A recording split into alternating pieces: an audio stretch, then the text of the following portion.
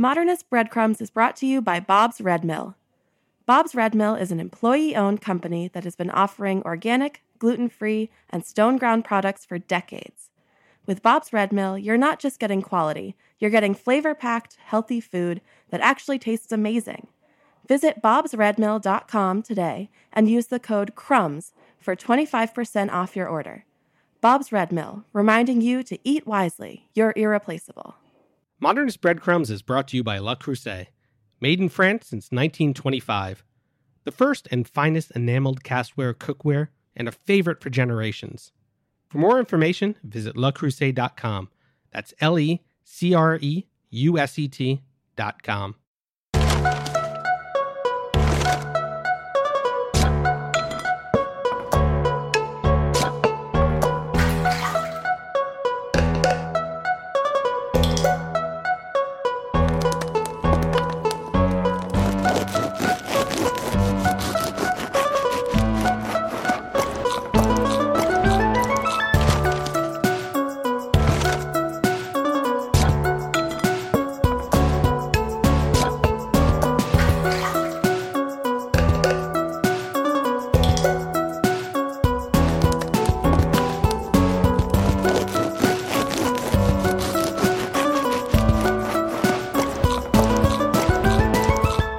Breadheads, welcome to Season 2 of Modernist Breadcrumbs. I'm your host, Jordan Werner Berry.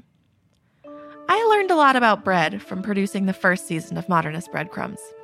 I learned that its two basic shapes are balls and sticks. I learned the importance of oven spring.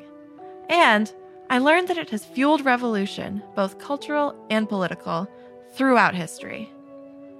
All that knowledge hasn't helped my baking skills very much, but hey, I've got a whole nother season to figure that part out. It's the stories of bread that draw me to it, and we're building on where we started last year. We're looking at the discoveries and techniques from Nathan Myhrvold and Francisco Migoya's massive tome, Modernist Bread.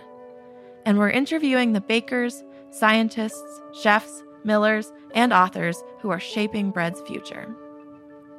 We'll take a deep dive into the microbial world, focus on fermentation, hype up heritage grains, and rediscover regional breads across America. Because what the heck is salt-rising bread anyway? We'll detect lies about bagels and pretzels, teach you how to DIY a tandoor oven, and head home for the holidays with a cornucopia of breads. Through all of that, we'll also step back and look at how bread intersects with culture, immigration, art, and tradition. So fire up your oven and follow the breadcrumbs.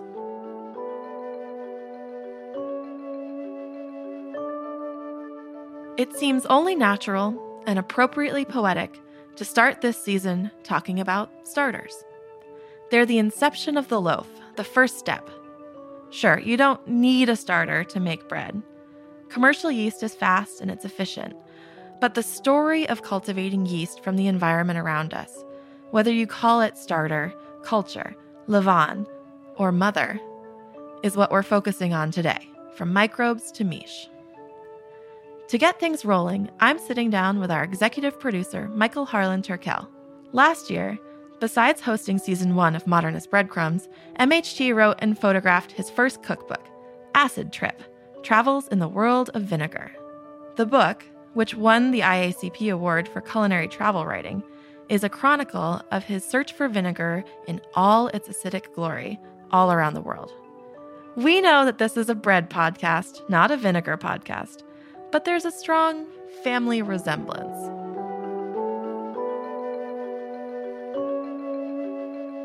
Mothers. Well, it's a really broad and misunderstood term in the realm of vinegar. And being someone who's slightly proficient in bread baking and understand what a mother is cross-contextually in the world of fermentation, they all do different things. You know, a sourdough starter is a culture that creates a flavor, and it's really place-based. That's why you have San Francisco sourdough, and it's cultivated in this way that it's personal, and people have stories behind them, whereas vinegar mothers can be attributed to that as well, but I think there's a little BS there. This sounds like a hot take. What kind of BS are you talking about? You can buy Vinegar Mothers online. You can trade with people. But it's this thing that sometimes hyper accelerates a process that doesn't need to be sped up. Same way that starters and sourdough kind of supercharge that fermentation. But Vinegar Mothers are like scobies and kombucha, this symbiotic colony of bacteria and yeast that floats on the top and looks very cool, like a skin-like layer. It's mainly cellulose. That helps convert alcohol into acetic acid. But if there's too much mother, it can suffocate the solution underneath. And I've been told to call that an umbrella mother. No, wait. I've been told to call that a helicopter mother. I didn't know that term up until I started touring the book. So vinegar does better with free-range parenting. So a mother's a really great indicator, but it's not a necessity. It's something that tells you how quickly or how steadily the process of converting this alcohol into acetic acid is working. And again, like it's this weird pre-concept that everyone thinks you need to dump it in. But when you put that in whatever culture you're trying to turn into vinegar, you're sometimes stripping away nuance and flavor and aroma and essence and really story. So do you feed a mother in vinegar the same way you do with a sourdough starter? I think it's the other way around, that a mother kind of feeds off whatever the substance is. You create a hospitable environment for a mother. I mean, talking about this from a family hierarchy, kids drive their mothers crazy and likewise. But really, it's there to nurture or foster something along. And in vinegar, it's this protective layer.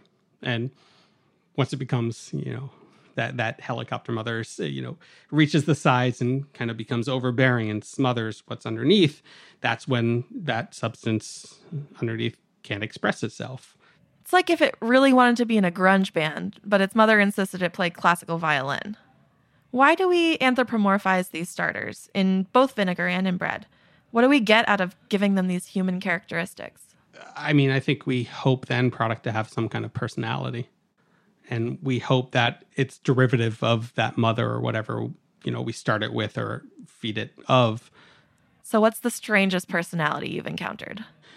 Well, I'll tell you about the worst vinegars I've ever made. There are certain enzymes and elements in fruits and vegetables that I've made vinegars out of that I didn't know were going to act in specific ways. Fruits that have a lot of pectin will help aggregate larger, thicker mothers. But tomatoes in specific, it was wild what happened. Juiced a whole bunch of tomatoes, up the sugar so it was the right level to convert into alcohol, and then acetic acid. But the mother itself was half the size of the barrel, and it suffocated. It suffocated, and everything underneath it died, and the yeast was putting out these indole flavors. And indole is just a nice way of saying poop and shit and farts. So I kept on trying to test it. And like, it's going to turn the corner. It's going to get better. It's just this awkward stage. It's in its teens. And it was literally the worst thing I've ever made, smelled, tasted that is supposedly in the edible spectrum. Teen Mom was not helpful. No, God. Isn't that an MTV show? Sure is. The analogy holds up for that, too. Terrible parenting.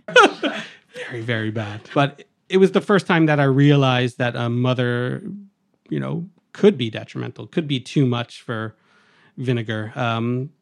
It certainly hyper-accelerated this process and, suffocated everything underneath, ate everything that was there, and instead of looking for other food sources, just became dormant and died.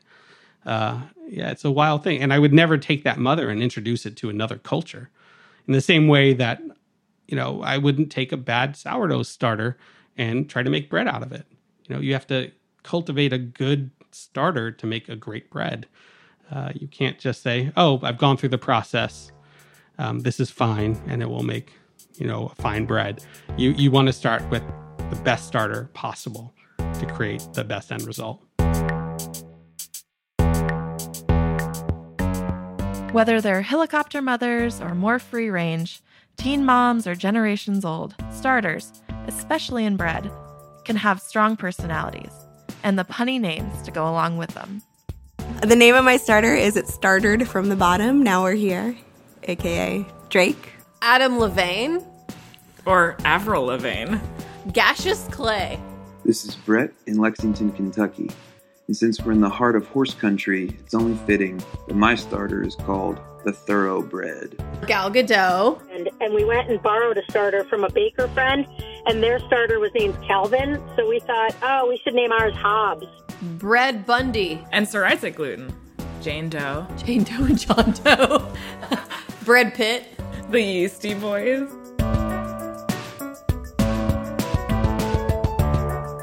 Now, if those were all characters on an MTV show, we might watch it.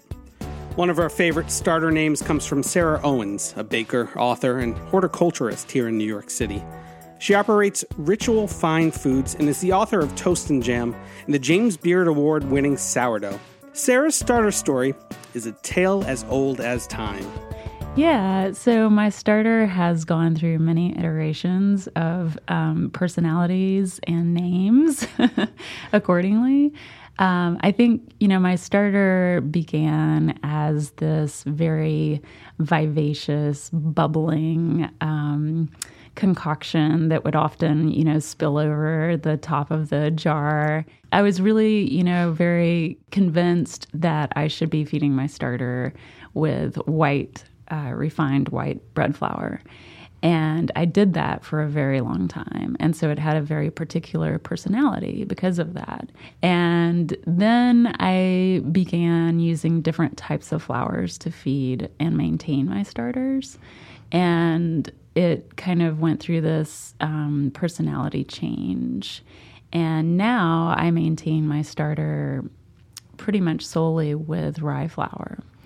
And it has completely changed the character of the starter and how it affects the dough. During those changes, Sarah's starter moved with her from Brooklyn to Kentucky and back to New York. But when I moved back to New York, I moved to the beach. And so the atmospheric conditions completely changed. My rye starter became this really kind of aggressive beast. And so now it's named the Beast. The Beast has a tough exterior, but its aggression gives it some serious leavening power. Prince or not, we want to give our starters a fairy tale life, and that means a safe and loving home. I think, it's funny because we tend to anthropomorphize our starters, which I think is a good thing because it encourages us to become somewhat emotionally attached to our starter. And I think when that happens, we have a tendency to want to take care of it more. With baking in general, whether it's with sourdough or another type of leavening agent, but especially with sourdough, it's really important to try and adhere to some consistency. And that often means a ritualistic schedule of feeding, but also creating and allowing the dough to ferment. And so I think this can be something that becomes a very grounding activity. But that said, you also have to be responsive. And with seasonal changes, with differences in different types of flours that you're using, especially if you're using local grains that are stone ground, it becomes really important to be flexible within the ritual. We can get behind ritual as long as our starters aren't morning people. But how can you tell your starter is awake and ready to use? Sarah explains a quick way to test if your starter is fully fermented, the float test. If you can just fill a glass with water and take an undisturbed scoop of starter and drop it into the water, if enough carbon dioxide gas is trapped within the gluten network of the starter, it will float. And that's an indication that you have a happy, active starter that's ready to work for you. When she brought up the float test, all we could think of was Sarah taking the Beast out for a long walk on the beach. She hasn't gone that far, but she has brought a bit of the beach back to her bakery. I have actually harvested seawater to make bread, and it's a little saltier than what I would typically make a loaf of bread to be, but it is this kind of beautiful connection with what's going on outside and the microbes that I'm trying to cultivate in the bakery.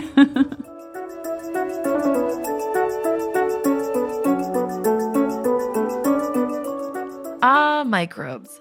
As much story and personality as our starters can have, baking is really just applied microbiology. All yeast breads and sourdoughs owe their shapes and textures to the actions of microbes. But what are they anyway? Erin McKenney is a microbial ecologist, conducting her postdoctoral research at North Carolina State University. Erin works in Rob Dunn's lab, studying the communities of microbes that live in sourdough starters. In a perfect felicity for this episode about mothers, we caught Erin while she's on maternity leave.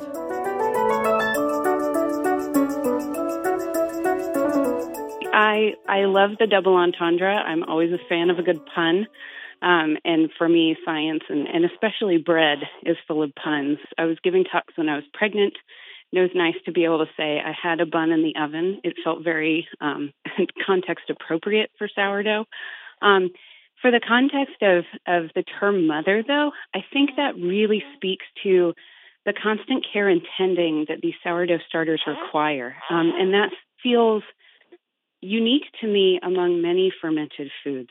Each starter does tend to have a life and a personality of its own. I have starters in my fridge. I've gone from 14 starters at the beginning of the year to, in preparation for the little one, I've decreased down to 3. So I really had to kind of wean myself if we continue this metaphor. Erin's research is part of the Sourdough Project, which is a global citizen science effort aiming to understand the biology of sourdough starters around the world and how they change, or don't, over time. So bread has been a staple of our diet and a way of life for us as humans across the globe for, an incredibly long time. And microbial cultures lie at the heart of that sourdough starter we now know, and therefore at the heart of human culture, right? Human culture seems to be based on microbial cultures. So that means that all of these microbes that coat our bodies and that live in our food and in our GI tracts, and that are all over the food when we buy it from the grocery store, and that colonize the flour and water that we mix together to create a sourdough starter, they all have the potential to do wonderful things for us. The Sourdough Project asked bakers worldwide to send samples of their starters to the lab in the mail. I bet the U.S. Postal Service in North Carolina was a little wary of all those bubbling, blob-filled packages. We had over 1,000 people sign up and say they were interested and to answer questions about their sourdough starters, how often they feed it, what type of flour they feed it, what they bake with it, where they got it from, if they grew it from scratch or got it from a provider, or if they were given it by a relative or a friend, and where it's been and where they live, and if they have pets, just all of the metadata that you could possibly think of surrounding, these bakers' habits. The project ended up with 560 participants from 17 countries. That's 560 different personalities, personal histories, and a whole lot of data. There are 3 types of yeast that are typically used to make commercial breads, and they tend to be 3 various strains of Saccharomyces cerevisiae. So that's one species. So compared to in the sourdough samples that we've seen, we've identified at least 71 different types of yeast. And that's just the yeast. There are so many more bacteria that occur in these starters than we thought existed as well. And they do tend to still produce lactic acid bacteria, or lactic acid. So lactic acid is a compound that tastes sour, so it contributes to that tangy flavor that gives sourdough its name. But still, to have identified so many different types of microbes than were previously known to exist in bread, it's pretty incredible. The response that the team received from around the world wasn't just because we all wanted to send our starters to college. It's citizen science in action. And integrating that idea even further, Erin brought sourdough into the curriculum she uses with local middle and high school students. So I asked all the students to bring a quarter cup of flour from home, and we grew microbes from their flour samples. I mean, there were several students who brought white flour, and several brought whole wheat, and A few brought coconut flour and almond flours. We grew the bacteria and the yeast from all those different types of flours, and we did identify a lot of diversity based on colonies and how they looked growing on the plates. That sounds way better than the frog dissection I remember from high school science. And the results were real. Erin's students identified an enormous diversity of microorganisms, and they saw patterns in the data. Whole grain flours tended to have more yeast growing, with less lactobacillus. With white flour, it was the opposite. The Dunn Lab has recently launched an expansion of that curriculum, both to encourage students to gather data on the biology of the starters they make, and to get kids baking and thinking that food has an inherent science. What I love about the sourdough project is that truly what you need to participate is flour and water. So there's not only an empowerment in recognizing that, you too can be a scientist today with the skills that you already have, but also that the thing that you create is then edible and you can nourish yourself. I mean, so I'm helping to address, I hope, both an educational equity and food equity. The Sourdough Project isn't accepting any new starters right now, but there are still ways where you can be involved. The curriculum for their Sourdough for Science project is available online, and so are the instructions for New Year, New Bread, which is a challenge that involves each of us baking the exact same recipe and submitting a picture of the result. Because we'll all be baking from the same recipe, any differences in bubbles or crumb will be directly attributed to the microbes in our specific starters. We'll put links to both projects in the show notes. Let's share the loaf and help solve the mystery of bread. While you get your lab coat and goggles, we're going to take a quick break. Modernist Breadcrumbs is brought to you by Bob's Red Mill. Bob's Red Mill is an employee-owned company that has been offering organic, gluten-free, and stone-ground products for decades. If you're inspired by all the personalities in this episode and want a sourdough starter of your own, the organic all-purpose flour from Bob's Red Mill is a perfect place to, start. It's a premium baking flour, freshly milled from certified organic hard red wheat. Mix it with an equal weight of water, stir it up, and let it sit. That's all it takes. Within a couple days, it's going to start bubbling, and you'll have your very own sourdough starter. Name it, feed it, treat it like a member of the family. It's like having a pet that you don't have to take for walks. With Bob's Red Mill, you're not just getting quality, you're getting flavor-packed, healthy food that actually tastes amazing. That's a great way to start every loaf. Visit bobsredmill.com and use code CRUMBS for 25% off your order. Bob's Red Mill, reminding you to eat wisely. You're irreplaceable. Modernist Breadcrumbs is brought to you by Le Creuset. Le Creuset was the first to pioneer colorful enameled cookware over 90 years ago. With that history and experience, they produce the finest quality and design, and they've been a favorite for generations through the meals it creates and the style it expresses. My grandmother had a Le Creuset Dutch oven in that iconic flame color, and I can still picture it on her stovetop with a stew bubbling away inside. I think of her every time I use mine, even though it's more often filled with bread than with stew. If you're trying to recreate a soft, chewy interior and perfectly brown crust at home, a Dutch oven is the perfect tool.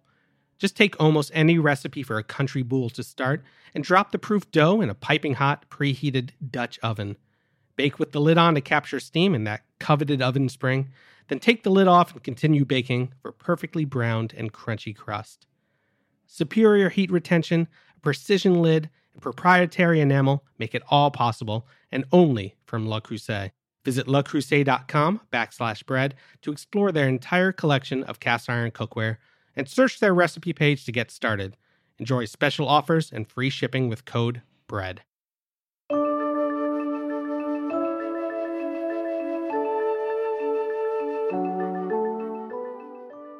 Welcome back to Modernist Breadcrumbs. So far this episode, we've talked about our mothers, run through a roster of starter names, and become mad citizen scientists. Erin McKenney introduced us to the Dunn Labs Sourdough Project, and now we'll hear more about its potential applications from her boss, Rob Dunn. Rob is a professor in the Department of Applied Ecology at North Carolina State University and at the Natural History Museum in Denmark. So I started off as a tropical ecologist and mostly working in the Amazon and trying to figure out the basic rules by which species interact. Eventually, as I settled in North Carolina and started to teach classes here, it became clear that a lot of the things that I studied in faraway places were also happening in different ways in people's backyards. And then it became clear that those sorts of things were also happening in houses. And so we sort of drifted, my lab collectively drifted from jungles to backyards to bedrooms to kitchens. And so in the context of sourdough, we really wanted to think about what's the biology of those sourdough starters, and how does it relate to the biology of the people making those starters, and how does it relate to the stories and culture of those people? From actual jungles to concrete countertops. Once they arrived, we then took some of that starter and we extracted the DNA from it. And then we decoded that DNA to figure out, well, which species were in each of these starters. Then what we do once we've decoded that DNA is we can start to compare these starters from different places, from different families, to start to see what the big picture looks like. They're using the metadata that Aaron mentioned earlier, each starter's story, together with the DNA. With all that information, it's like a choose-your-own-adventure book. There's so many questions to answer and research and paths to follow. Is this R.A. Montgomery's Lost on the Amazon or Space and Beyond? Immediately, we started to see cool things. And so, for example, there's a fungus that's in a bunch of the Australian starters that seems to be nowhere else on Earth. And we don't know very much about it, but already that suggests, well, here's something about the biodiversity of Australia that makes Australian bread potentially just a little bit different. As a fermentation nerd, the geography-based difference has me all fired up. Are sourdough starters expressing terroir? Can we make an Australian sourdough in Brooklyn if we use the right fungus? And so with the Lactobacillus, for example, if we can figure out what leads some starters to have a really sour strain and others to have a less sour strain, we can also help people think about, well, how do I make a starter that has the kind of flavor and aroma that I like? And so one of the things we're doing now is to try to figure out for most of those species, what are all of their genes? So can we link flavors we know from those individual species to the genes they have and what those genes are doing to make those flavors? We've heard of designer dogs. So why not have the Labradoodle and Puggle of sourdough starters? I had a conversation with a Korean chef, and she was saying that in Korean there's a word somma, which means hand flavor, and it speaks to the flavor that the chef gives to the food, and literally through the chef's hands. And so it got us really wondering, is there a hand flavor in bread? To what extent does the baker in making the bread and physically touching the ingredients that go in the starter actually contribute some of the microbes to these starters? What do your hands taste like? When I was a little kid, I insisted that I was sucking my thumb because it tasted like chocolate. But that was more excuse-making toddler logic than microbiology. The lab has been able to show that bakers do tend to share more microbes with their starters than they were expecting by chance. Make sure to wash your hands, everybody. When you make your starter, you're actually giving something of yourself. And one of the really interesting things that raises is that in the context of all these stories people tell us about, their great-grandma's starter, their great-grandpa's starter, their friend from another continent, they anthropomorphize those starters, but is there something more to it? Are there actual microbial cells that are descendants of the microbes from those relatives? And our evidence so far suggests that that's very conceivable. This is giving a whole new meaning to heritage starters. Thanks for the microbes, Grandma. That's one way we can look. The other is that you might imagine over time that there are individual strains that actually evolve in those starters and persist in them through time. In that context, maybe there were, 10 species in the beginning and 10 at the end, and they've changed a little bit. And so that part's not stable. But maybe at the same time, the key Lactobacillus strain is actually the same one and a kind of unique one. So the big question now is, are the strains the same through time? I'll bet a six-pack of nice beer with some listener on this, is that the community changes in response to how warm the starter is, what its conditions are. But some of those strains, individual strains, persist. I forgot to ask Rob if he's more into IPA or Kolsch. Maybe he'll take a beer bread. Anybody willing to take that bet? But he got me thinking about evolution. These strains have to adapt to their surroundings, right? If so, could the microbes do the equivalent of growing tails? Yeah, I think they could grow tails. So imagine you have two species of bacteria that are in a starter for 100 years. From a bacterial perspective, that's more generations than there have been human generations since the evolution of humans. And so it's entirely possible that if one of those is producing, for example, a lot of acid, that another of the species might be able to get away with producing less acid. But you might expect the genes for lactic acid production to be shut off in that microbe and new genes to emerge for other kinds of metabolism. Microbiologically, that would be a tail. Might even be some wings.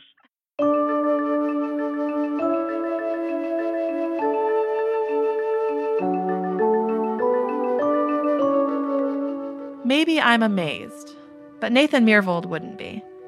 Nathan is the founder of Modernist Cuisine and co-author of Modernist Bread. If we're thinking about evolution here, we have to consider that it's how we ended up with these microbes in the first place. A live and let die situation.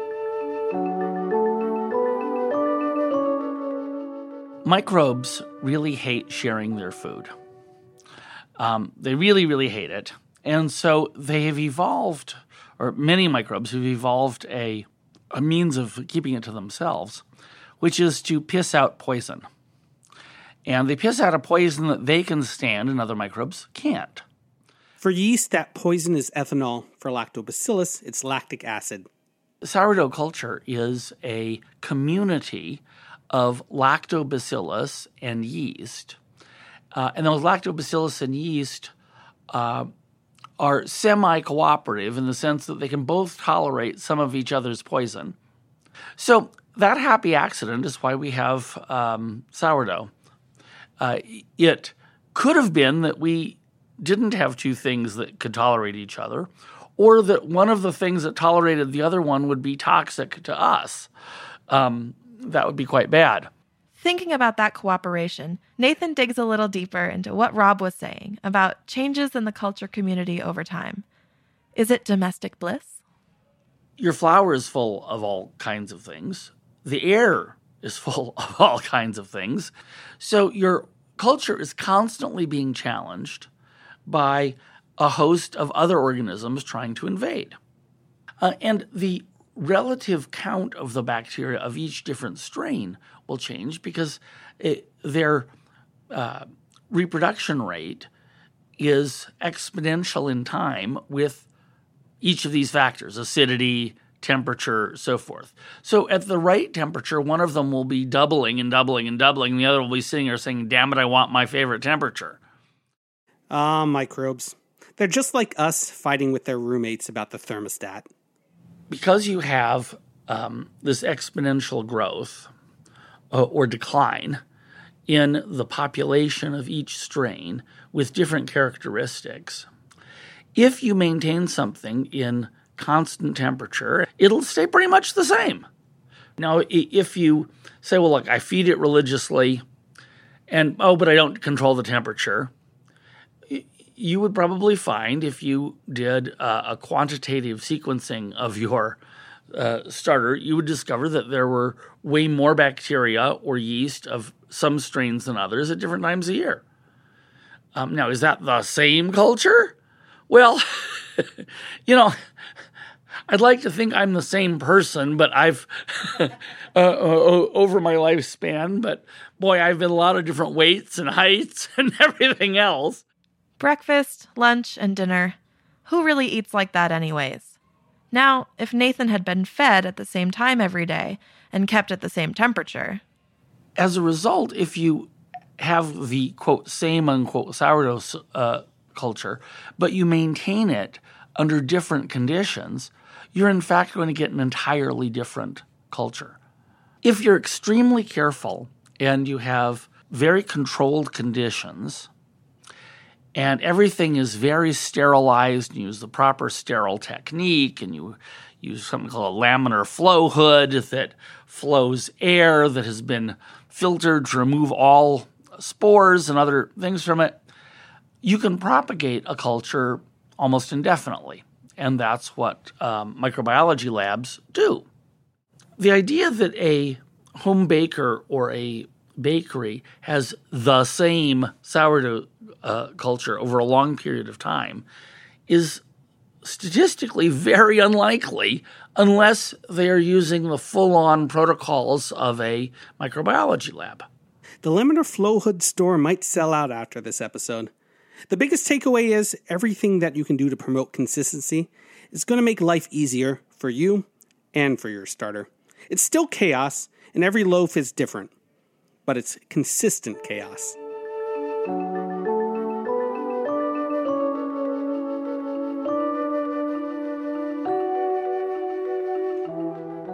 When you write 2,642 pages about bread, you've got to have a consistent foundation. Francisco Migoya, head chef at Modernist Cuisine and co-author of Modernist Bread, is going to introduce us to the starters that built Modernist Bread.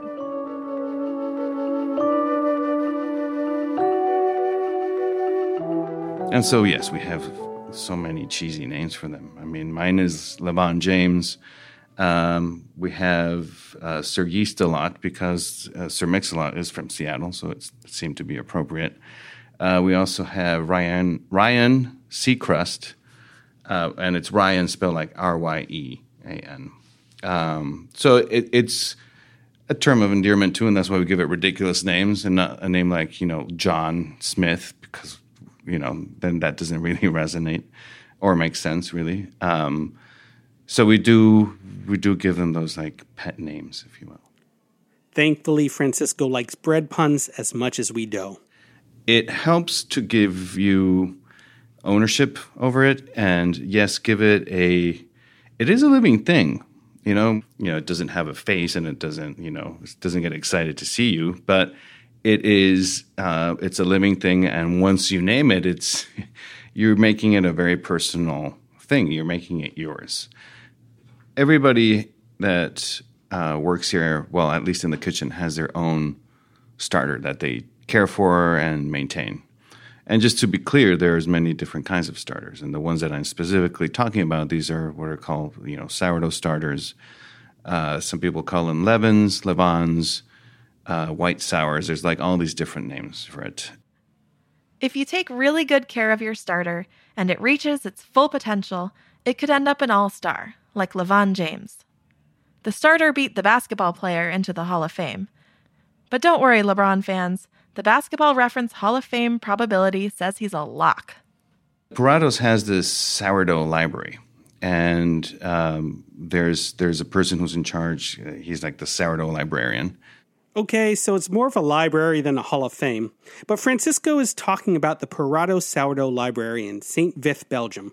Carl de Smet is the sourdough librarian, and he's working in the stacks to conserve and promote sourdoughs, ensuring the survival of the biodiversity and strains for the future. I think they've already gone over 100 starters. I know this because we're 102, or that's our number. And they have starters from all over the world. All of them have some sort of significance, symbolism, and so forth. You can take a virtual tour of the Purato Sourdough Library, and be sure to give Levon James a wave while you're there. So they maintain it. They have it there. It's really cool. They have some really pretty obscure ones. They have some that are just, I would say, normal, like ours. Like ours is a normal one, but it was associated with this book that is like a massive undertaking, so it has that significance. While story and biodiversity are worth preserving, that doesn't mean that we all need to go out and build our own libraries. Old is cool, but it isn't necessary to make a great loaf. If somebody gives you here, this is a portion of my 100-year starter, it's very nice that they're thinking of you in those terms and that, that you've been deemed special enough to have some of it, but it doesn't, beyond that sort of emotional meaning, it doesn't have any meaning to the bread itself. You can make a fantastic bread with the 3-month-old starter. And with one that claims that it's 100 years old, you can also make a good, if it's healthy enough, you'll also make a very good bread. So, if you forgot to feed your really old starter, don't worry about it. You're not killing it. I mean, you might kill it, but you can start a new one and it's fine. And if you do have to start over, just think of it as an opportunity to come up with a punny new name. I'm thinking Don Corleone or Mama Cass.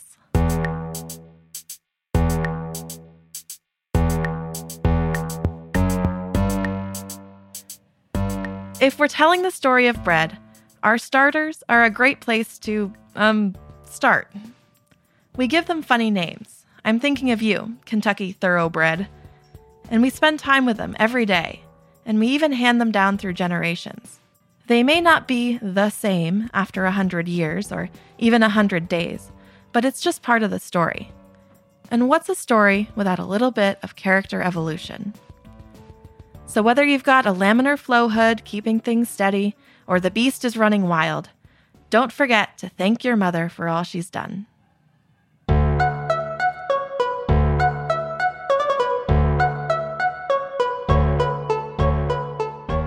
This has been episode 9 of Modernist Breadcrumbs, Mother May I. In the next episode, we'll gather the troops for a grain revolution. Special thanks this week to Sarah Owens, Brett Wolf, Sarah Kay, Ellen King, Aaron McKinney, and Rob Dunn. Shout out to Kentucky Thoroughbred, Drake Hobbs, The Beast, Levon James, Sir Yeastalot, Ryan Seacrust, and all the starter names out there. Even you, John Smith. We loaf you. Modernist Breadcrumbs is produced by executive producer Michael Harlan Turkel and me, Jordan Werner Berry, in collaboration with Modernist Cuisine. Our audio engineer is Noam Osband. Our theme music is composed by Thomas Hughes and Gretchen Lose. Hear more on Instagram at Carol Cleveland Sings. Modernist Breadcrumbs is a production of Heritage Radio Network. Learn more at heritageradionetwork.org and follow us at heritage_radio.